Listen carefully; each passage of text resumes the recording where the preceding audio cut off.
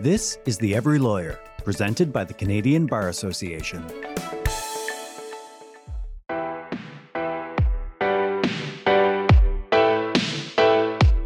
Welcome to The Every Lawyer, a Canadian Bar Association podcast. I'm your host, Marlise Silver-Sweeney. Today is a very special episode of The Every Lawyer.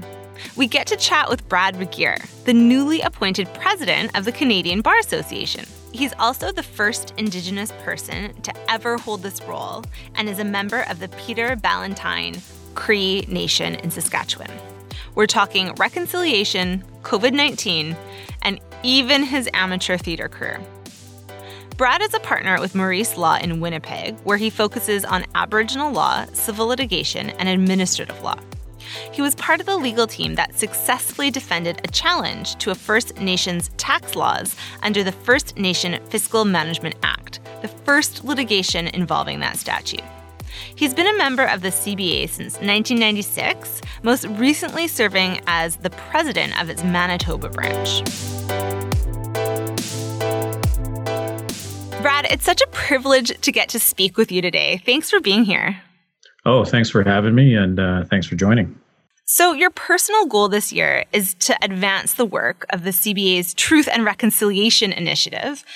Can you tell me more about this and the work you've already done in this area? The board passed a work implementation plan for the Bar Association. I guess it's about a year and a half ago, where the CBA is going to be working on the calls to action to the Truth and Reconciliation Commission. We've done a number of things. There's now a plaque, for example, in the national office acknowledging the unceded territory of the Algonquin Nation. We had a ceremony for that. I think ongoing, the CBA has always responded to the Truth and Reconciliation Commission in terms of its own advocacy efforts and the subject areas and resolutions that have gone forward in council over the years. But specifically, one of the biggest things that is going on with the CBA, education of lawyers in terms of the history of Canada vis-a-vis Indigenous people and Indigenous legal issues. So we've developed an educational program. It's a CPD program called The Path. We did that with a partner based out of Ottawa, who's majority Indigenous owned. That program is, I believe, 4 hours long. You can get credit with it. It's been recognized by law societies across the country as a valid CPD program, and it really brings to light for people what has gone on in this country in terms of Indigenous people, the legal system, the history of the country. And I've had people contact me after they've taken the course and just said, I learned so many things I didn't know. We were never taught these things in school. We certainly weren't taught them in law school. And they're really appreciative. We've had such good uptake. We've had over 1,000 members take the course already. And we only released the program in the early summer. Wow. And we've had a number of law schools approach us wanting to purchase the product and have their students. I believe it's now mandatory for all first-year students at the University of Calgary to take this mini course.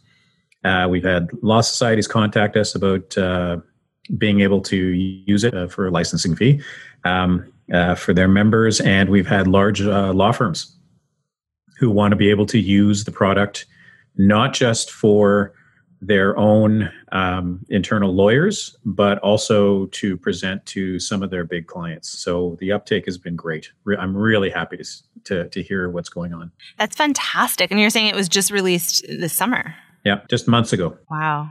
Yeah, I'm just thinking back to my own legal education and certainly the holes in it when it comes to the area of Aboriginal law and, Indigenous relationships with the law. So I think that, this is something that I want to do immediately, actually. So thanks for telling us about it. Yeah, I mean, in my own education, I went to, I'm going to probably regret saying this, but almost 30 years ago that I was in law school. And, there was an Aboriginal law course, but it was taught as a seminar course where the Professor came in, talked a couple of classes, and then had us all do papers and present on our papers. In my mind, I don't think you get as much out of that as you do of a more well-structured course. And now, in the last 20 years, I've seen way more courses, way more in-depth courses, legal textbooks being made available to students, and to the point where I know at some law schools they actually do the Kairos blanket exercise as part of their orientation. And I think a lot of this is response to the calls to action in the Truth and Reconciliation Commission report. For sure. And actually, that's a really good segue, because that's something that I wanted to talk about, because that's going to be a feature of your podcast. And just so our listeners know, Brad's podcast is called Conversations with the President's take on TRC's calls to action. And so it's going to be highlighting many of the 94 calls to action from the Truth and Reconciliation Commission, particularly those related to the legal profession. Can you talk to us a bit more about some of the more important messages from the calls to action for the legal profession and the justice community specifically? Well, there's 94 calls to action. Not all of them obviously deal with the legal profession. So working with our staff, Aviva Rotenberg and Kim Covert in particular, in terms of developing what we would be doing with the 9 episodes, we're starting off we'll be looking at funding, education funding in particular. That was the call to action number 11, sort of tying that in how earlier education is so important to people getting on that path to becoming lawyers, to getting that legal education and ensuring that there is adequate funding. Some people might say that, well, that's education, but in my view, it's all tied together. Of course. The barriers for people who live in remote communities in terms of the level of education they're able to obtain, lack of mentorship, systemic racism in education, lack of awareness of Aboriginal issues in schools. These are all, I think, part and parcel of the conversation that ultimately leads to legal education. The second episode we're looking at doing is in response to Call to Action 27, cultural competency training. And so we're going to have some guests on there. But to talk about cultural training, because there's a lot of initiatives to do that. There's also some criticism on what does cultural competency mean. So we're going to talk about that term. What does it mean?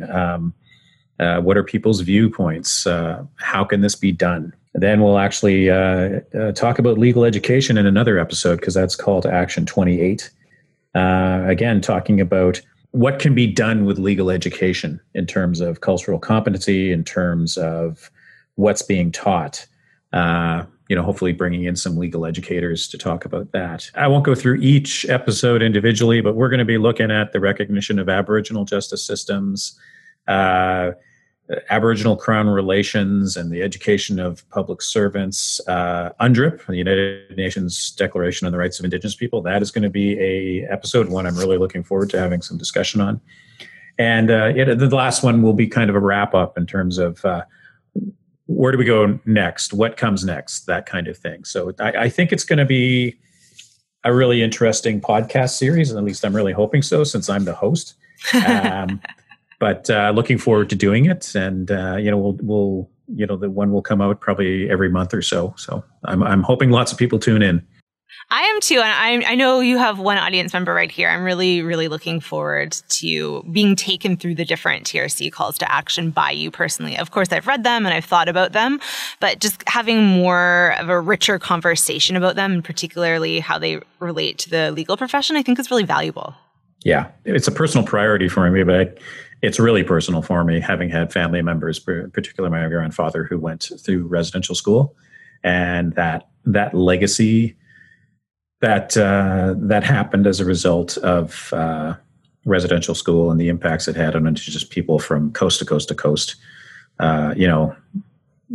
with other things happening in the 60s scoop, all sorts of things. It's just, I said in my presidential speech at my reception earlier in September, I said, I'm committed to having these discussions, and some of them are going to be uncomfortable. And I'm not going to apologize for them being uncomfortable, because they're conversations that have to be had. Mm-hmm. Well, that's actually part of what I wanted to talk to you about personally. And I just wanted to get how you feel about being the first Indigenous person to hold the position of CBA president. What does that mean to you and your family and the legacy that you're building? Well, I'm honored and I'm humbled because people keep asking me this question, and I've been involved in leadership positions within the organization for probably 15 years, both in the Manitoba branch and then nationally in terms of sections, and then on the board. I did a stint on the board under the old governance model, and now I've done this one on the new governance model. And I just sort of, when I thought, well, maybe running for the presidency is something that I want to do. I feel that I could give something to the organization in terms of leadership. And I'm not sure I was front and center. I was going, and I'd be the first Indigenous president. I just thought, I think I got what it takes to be president. I'm glad that I'm president. I'm so extremely grateful that my colleagues on the board of directors, section chairs, the branch presidents all had the confidence in me to vote me in as vice president a couple years ago, and certainly I'm honored that they made that decision. I think it's important, certainly for the association, for the legal profession, that we're able to show that the biggest legal association in Canada is actually capable of having some diversity at its top leadership position. So I'm the first Indigenous president. Vivien Salmon was the first Black president in its history. I think it's been a long time coming. I think it was necessary for the organization, and I see it as a really positive thing. Absolutely. And part of it, I think, is for the young lawyers, in particular young Indigenous lawyers who are following your career and who are seeing you in a leadership position. What advice do you have for them? I would say, I think one of the big things is don't give up. I know that the practice of law can be frustrating, and I think that there is some additional challenges that Indigenous lawyers face that perhaps other lawyers don't face. And if you're getting frustrated, reach out and talk to someone. At this point in time, we have a lot of senior lawyers. We have more judges, not enough in my mind, but we do have some people who've been in the profession now for a long time. And reach out and find someone you can talk to. I know that a lot of more senior Indigenous lawyers will, they're willing to go out for coffee. They're willing to have because I think sometimes we need that mentorship to be available. Mentorship is a big thing for young lawyers everywhere. It doesn't matter where they're from, specifically in terms of younger Indigenous lawyers. You can do it. If you need help, get that help. Talk to someone. Find a mentor, because just talking to someone will help an awful lot. All right, so find your mentor, and I'm sure that you are an enormous mentor in your position right now as president of the CBA. People keep suggesting that to me, but I start to become a bit self-conscious when they say that. Okay, well, I'll just suggest it, and you can, nod your head. Okay. I wanted to switch gears a bit and talk about, the time in which you are taking office, which is a time of enormous upheaval. You're co-chairing the CBA's task force on justice issues arising from COVID-19, which likely wasn't something you probably ever thought you'd be doing in your career. You're doing that with your predecessor, Vivien Salmon. What can the CBA do to support its members through this challenging, turbulent time? Well, as a CBA, we have made resources of it, and we did right out of the gates. Mid-March, when all of a sudden, we through the winter we'd been hearing about this COVID virus that had been ravaging Europe and China, and it didn't seem to be here. And I can remember sort of blithely going off to our governance meetings in the middle of February in Ottawa, like not thinking about it. And, less than a month later, I've pulled my kids out of school. I've moved, my office into the basement. My wife has moved into the dining room. The kids are working at the kitchen table. But right from that point in time, the Bar Association, and when I say Bar Association, I mean nationally, and I mean the branches all pivoted and immediately started making resources available to the members. Whether it was we pulled up previous CPDs we had done on pandemic planning, dusted them off, updated them a bit, but got them out there. There was branches who were regularly sending out information daily as it developed in terms of court closures, changes to court process, registries, whether those were land title or corporate registries, things that were changing, and were providing that information to their members like almost instantaneously. And we also began developing CPD programs specifically designed around responding to COVID, how it's going to impact your practice, things that you could do. And I'm pretty proud of the organization as a whole in terms of how it responded and supported members. I know the Ontario branch made its Zoom account available to the courts, and they were recently thanked by the courts for that service that they provided.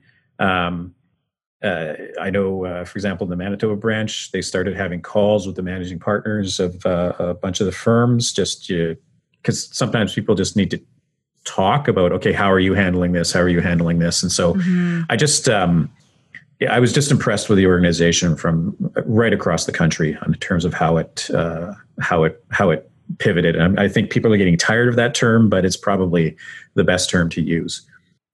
For sure. Yeah, absolutely. And as you described that, that rapid response, now that we're, over 6 months into this pandemic and it doesn't seem to be going away anytime soon, what types of issues will you and Vivian be tackling in your task force on COVID-19? So we've been meeting for the last 6 months. Actually, there was a meeting just the other day, which unfortunately I couldn't attend because of a client commitment, but the focus now, after a lot of discussions, people would present what was going on in their particular arena. A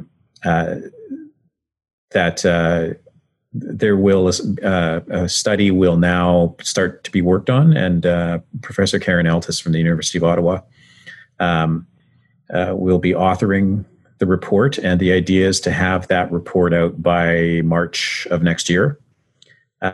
So we will continue to have some meetings, but it's really now we want to move into the process of what have we learned, where have we adapted, and again, the task force is focused very much on Supreme Court and the federal courts, including the Tax Court of Canada as well as federal administrative tribunals. And the idea really is to see what have we learned, what has changed, what has adapted, and what from those changes are here to stay, because there has been a call for modernization of our particularly our court systems for a long time. A lot of that is, of course, impacted by the resources that are made available, but also, through the adoption of technology. What can we adapt, all the while maintaining that commitment to the open court concept, which is part of our democracy, our democratic tradition. So how do we adapt sort of on a go forward basis? How do we ensure access to justice? So that's going to be a lot of the discussion in the paper. Those are some big topics, Brad. Yeah. Oh yeah, absolutely. I mean, the federal court trial division adapted fairly quickly and had trials by way of Zoom, where people were, if they could be in their offices, they're in their offices. If they were in their homes, and they were robed, and the judge was on there, and they did it using Zoom and other platforms. So what kind of things can we do? Did those trials or motions or other things, ensure access to justice, ensure that people's rights were maintained. I mean, I myself did 3 days of mediation over the summer by way of a video platform. It was may not have been the thing that I really wanted to do, but we still got it done. I had my client on one, and this was a multi-party litigation. There was 4 parties, so lawyers and clients. So there was a lot of little boxes with people's faces in them. I was about to say that's definitely a gallery view situation on Zoom if I've ever heard one. But yeah. What a time to be starting as president at the CBA. It's certainly I'll be interested in chatting with you again in a year and seeing what your year was like. I know you're a busy person, and so I don't want to keep you for too long, but I have to ask, my last question to you has to be about the fact that you're an amateur actor and you have been in 8 productions of The Lawyer's Play. Don't think you're getting away from this. A little bit of context for our listeners. The Lawyer's Play, it's a fundraiser between the Manitoba Bar Association and the Royal Manitoba Theatre Centre. What's your favorite role been and why? Oh boy. I should preface it to saying that the first time I did it was 17 years ago when I met my wife, because she's a lawyer as well, and she was in that play. I had a small part, so that was not my favorite part. Being in that, meeting her was probably one of my favorite things. But let's hope. Yeah, let's give her that. I would have to say my favorite role was playing Carmen Gia in The Producers. I don't know if you've seen The Producers. Carmen Gia is the character who is the assistant to the director they eventually hire to direct the show. And so my character was very flamboyant, which, if you knew me, was something that wouldn't exactly come across if you met me for the first time. But it was a lot of fun. I've also been in shows with Senator Murray Sinclair. A lot of people don't realize that he's been in those shows as well. So I was in Midsummer Night's Dream with him as well. Wow. Well, it sounds like it's, I didn't know that when I asked this question, I'd find out that's how you met your partner, but it sounds like it's been a really important part of your life, actually. Yeah. She's the one with the talent. I did it on a dare, ended up doing 8 productions, but she's the one, she's the triple threat who can act, sing, and dance. So. Nice. Just as my kind of final follow-up question from that, you have this background in community theater. You're about to lead a podcast. Do you see any intersection between storytelling and your profession and the importance? Yeah, I think it's there's a direct link. As lawyers, especially for litigators, you go into court and you tell the story. You're not a fictional story, but it's still stories. You're presenting what happened to your decision maker, and you're characterizing those. You have to tell the tale of what occurred, and so that I guess getting back to the Bar Association, the Manitoba Bar Association's production, is the ridiculous number of lawyers who go in those shows who actually have professional acting background. People who went to the National Theatre School, other people who did fine arts at university, and in particular drama. And it just seems to be a natural fit for particularly litigators and telling those stories. I think that's a really important link. Well, I'm personally looking forward to your storytelling throughout your podcast over this next year, and I wish you the best of luck in your position. Thank you very much.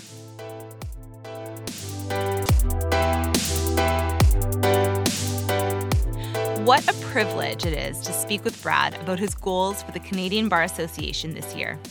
I'd love to hear what you think about reconciliation and the CBA's role in it, as well as the other topics we explored in the episode today. Tweet to us at CBA_news, or you can reach me at my handle at MarliseSS.